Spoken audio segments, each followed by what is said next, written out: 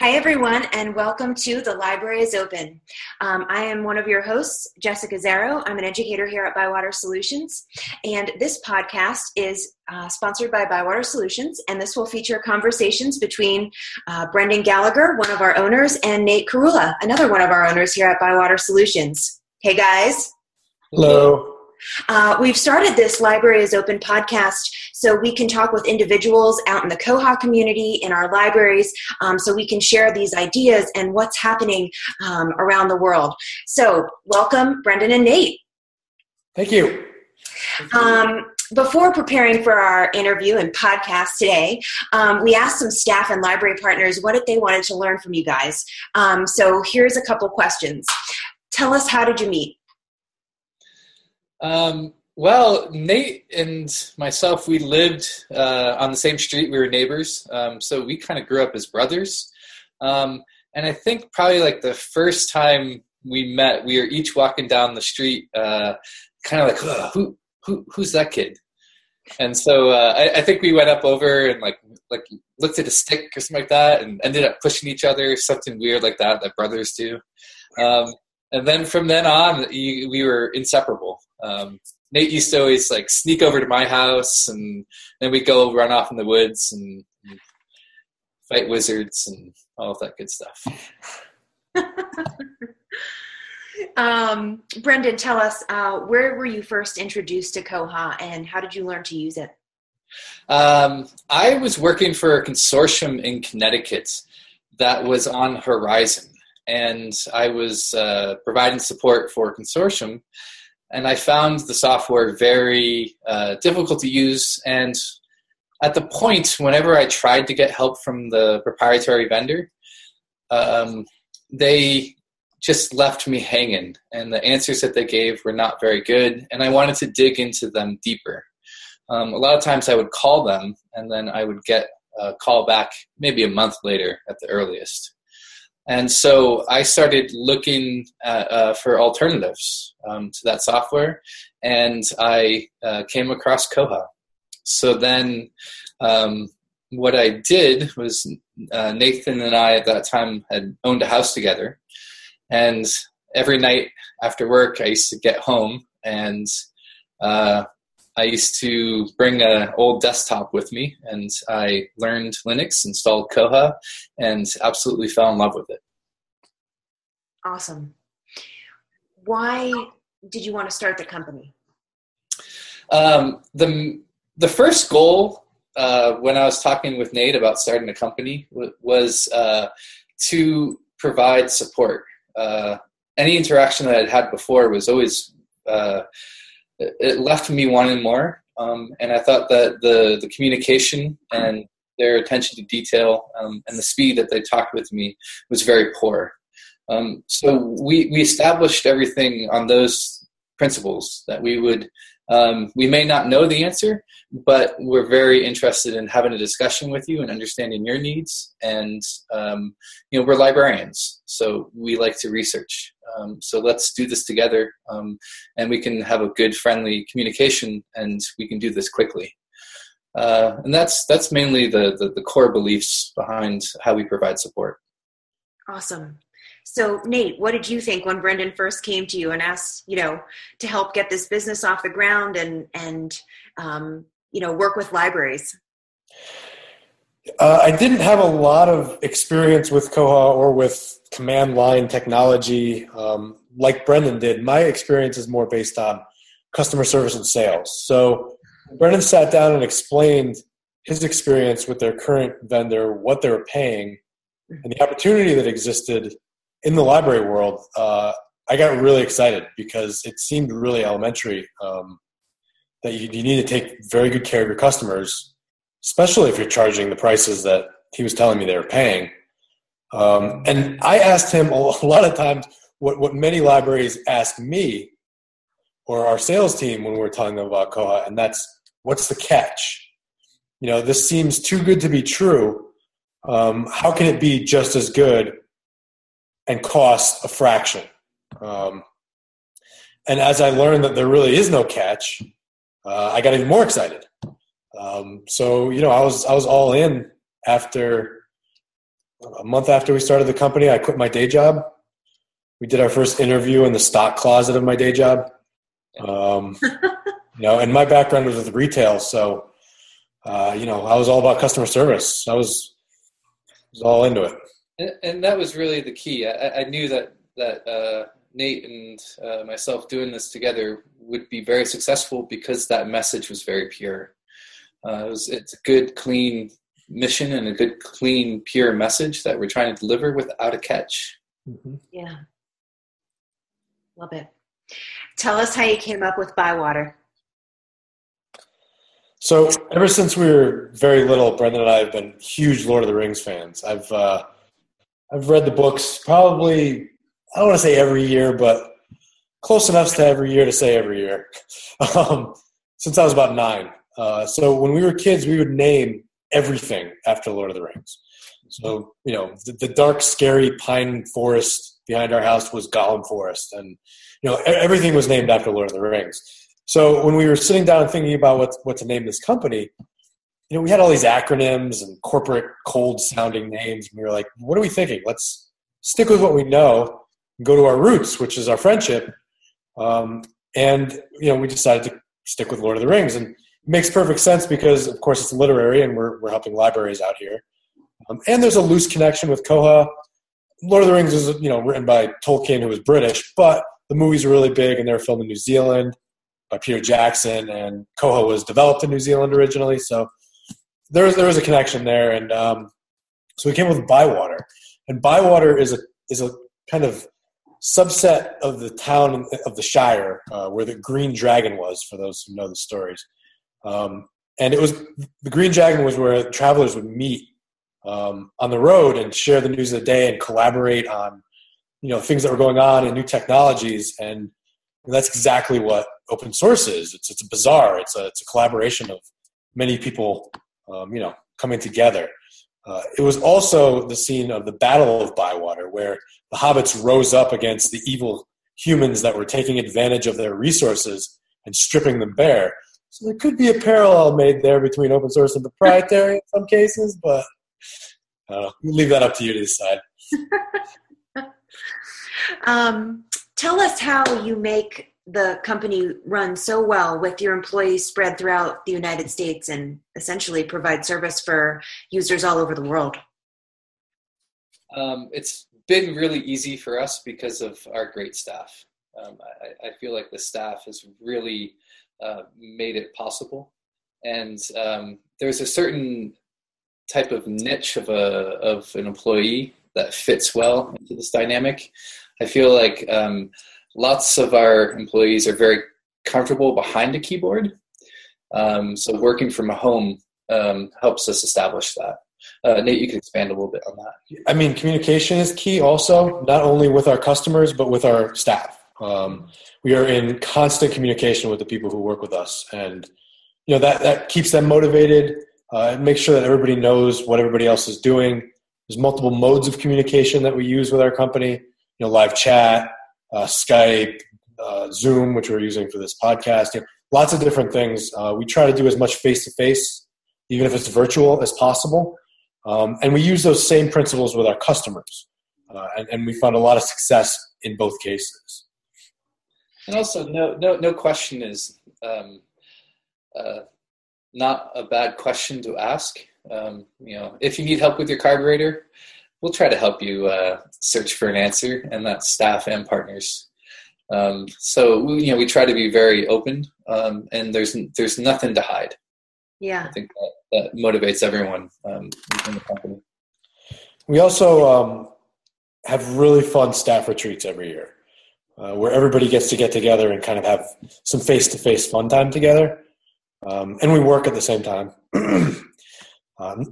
We're all watching the shop, but we kind of get to do so in one room, which is a novelty, and it really kind of energizes people to kind of make it through the whole year and still have that dynamic. Do you guys always see eye to eye on business decisions? No. But usually by the end of the day, we do. Yeah. I don't think any good partnership has total agreement on every, on every issue or problem that comes up. And Brendan and I have known each other since we were 3 years old. So, sometimes we argue. But yeah, at the end of the day, we laugh about it and come to a middle ground one way or the other. Yeah. I think we've also established a very clear sense of responsibilities. So that way we can hold each other accountable. No, we haven't. So if there's certain things that come up and it would fall onto one of our plates, then we discuss with each other about how we're going to move together forward on it. Yeah, definitely. That's great. All right, we have 2 questions from partners. One of our partners is curious how the philosophy of customer service, being so central to our company, how the business model has really evolved over the years, and how Bywater has grown, and how you still keep a focus on that customer service aspect.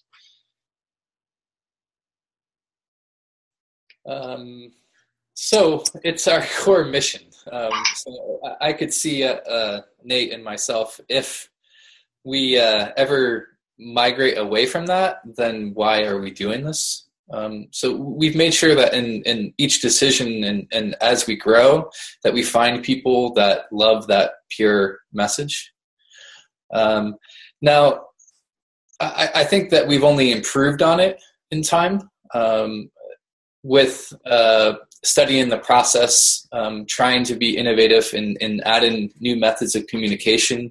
Establishing town halls was a new one. Doing lots of videos, having customer follow-up calls. These are all things that we've added to strengthen our core mission. I think that as we go forward, that's always our top priority, is looking for new innovative ways of communication. Awesome. Yeah, we really haven't had to change too much in terms of how we do business. We still have that small company feel that we have with our customers. And that was something that everybody always told us that we would never be able to keep as we grew. And, we support over 1,000 libraries now. And I still get on the phone 4 times a year and call our customers to see how they're doing. I don't call every single one of the 1,000 libraries. We have 4 or 5 people that are helping with that now instead of just me. That was easier to do when we had like 3 customers, but I'm still doing that. It's all about, I think it's really important as an open source company to always know your role, and to never get too big for your britches. We always keep in mind that we're here for our customers. Our customers are kind of telling us how we should run our company. That's a really good point. And I think that we try to structure contracts so that that they keep us on our toes, and that they can leave and take their data when they want to go, so that we make sure that we're delivering our core message. Yeah. I'll tell you one thing I love about working with everyone here is just the relationships that we build with our partners, letting them know that we care and building that friendship, seeing them out at a conference or, going out there for a training and just like getting to know them, and watching them grow as individuals too, which is fantastic. Seeing them become active in the community, it's great. It's fun. It's fun. Yeah. That's the thing about the company, is that delivering that message is fun. Okay, one more question from our partners before we take it into some fun questions. What role do you see Koha playing in the future of library services? World domination. No, I think the evolution of Koha is moving so quickly because of the number of people who are adding to it, developing on it, and supporting it. There's over 50 companies worldwide that support this one product. Yeah. And that really breeds innovation. So, Brendan can speak to the more technical details of what we're kind of delving into going forward with linked data and everything else. But, from a higher level, it's a business model that we're seeing a lot of technology companies outside of the library world embracing. Like IBM and Sun Microsystems have embraced an open source kind of way of doing business because they haven't been able to keep up with their open source competitors. So instead of being a software and hardware company, now they're just really a hardware company, and they open up their software because the innovation is so much faster that way. And I think that's really starting to catch on in the library world, which is going to continue the market share that Bywater and other Koha vendors are gaining. I think we're one of the. I think we've sold the most contracts this year out of any other ILS at this point with new sales, not counting like upgrades in the country, which is pretty amazing. We signed about 56 contracts this year alone. So. All right, awesome. I see Koha kind of as a central hub for user experience within a library, and it's connecting and linking together multiple silos of different user experiences within a library, and doing that seamlessly and in a very flexible and easy manner for the user. The key for the library is that they have so many programs and products that they're establishing, and contents that they're sitting on, that the key is to link all of those together in a way that this is the front end for the library, and Koha is going to be able to do that easier than any other open source product or any other product that's out there. Just the flexibility, because it's a worldwide product, and I think it's the one product that actually is worldwide. Mm-hmm. So you're going to be learning about different libraries around the world that are doing innovative products or innovative programs that will be integrated into Koha that U.S. libraries will be able to take advantage of. Cool. All right, now for some fun questions. Each of you. That was a fun question. I should say some personal questions. What's your favorite type of food to cook? I really like to smoke meat. I took a class with this gentleman who was on a reality TV show. It was called Pit Masters, and one of the contestants of that, I took a day-long class with that, and I used to be able to cook meat well, but now I feel like I can do championship ribs very easily, and they taste fabulous. Let's make those at the next staff retreat. Yeah, I did. I made it when everyone came out here to Oregon, and then also for Christmas, I got Julia Child's French cookbook. Yeah, and I've been cooking my way through that. Cool. I like to make pasta dishes with anything that I have in the house. So I basically look at what ingredients I have in the fridge and in the pantry, throw them together, put them in a pot, saute it up, and make a yummy pasta dish. Awesome. Aside from Tolkien, who's your favorite author? Oh, man. Brendan, you go first on that one. It's Roald Dahl. Yeah, I love all of his books. Actually, I went to the Roald Dahl Museum in England, and I got to sit in the chair that he used to write his novels in.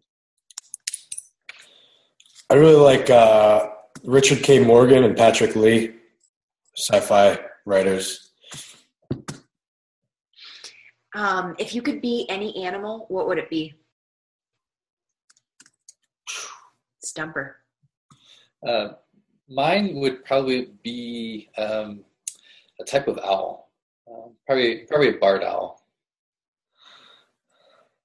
Brendan was an ornithologist in a past life. I was. My undergrad degree is in ornithology. I don't know. When I was a kid, I always wanted to be a squirrel because they get to like run up trees and jump around, but they're kind of like vermin. So I don't know, maybe a monkey. I think I have a little bit of chimp in me. I could see you as a monkey. How about this? What profession other than this would you like to attempt one day? I would love to open up a custom Jeep shop where you buy rusted out old Jeeps, you lift them up, you put big tires on it, and you make them ready to go out off-roading.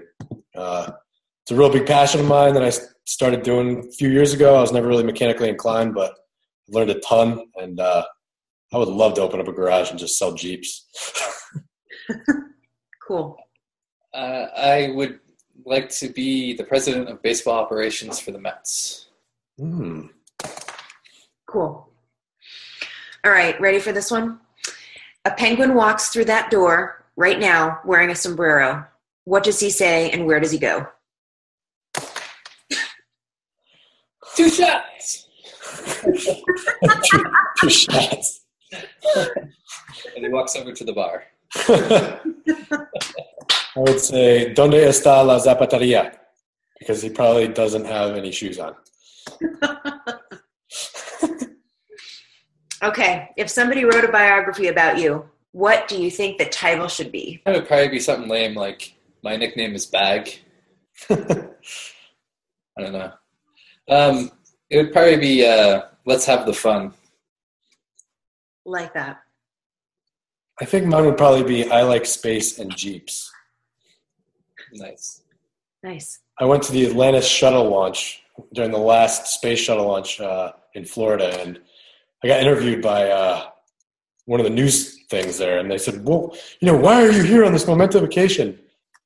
And I just kind of froze and said, I like space.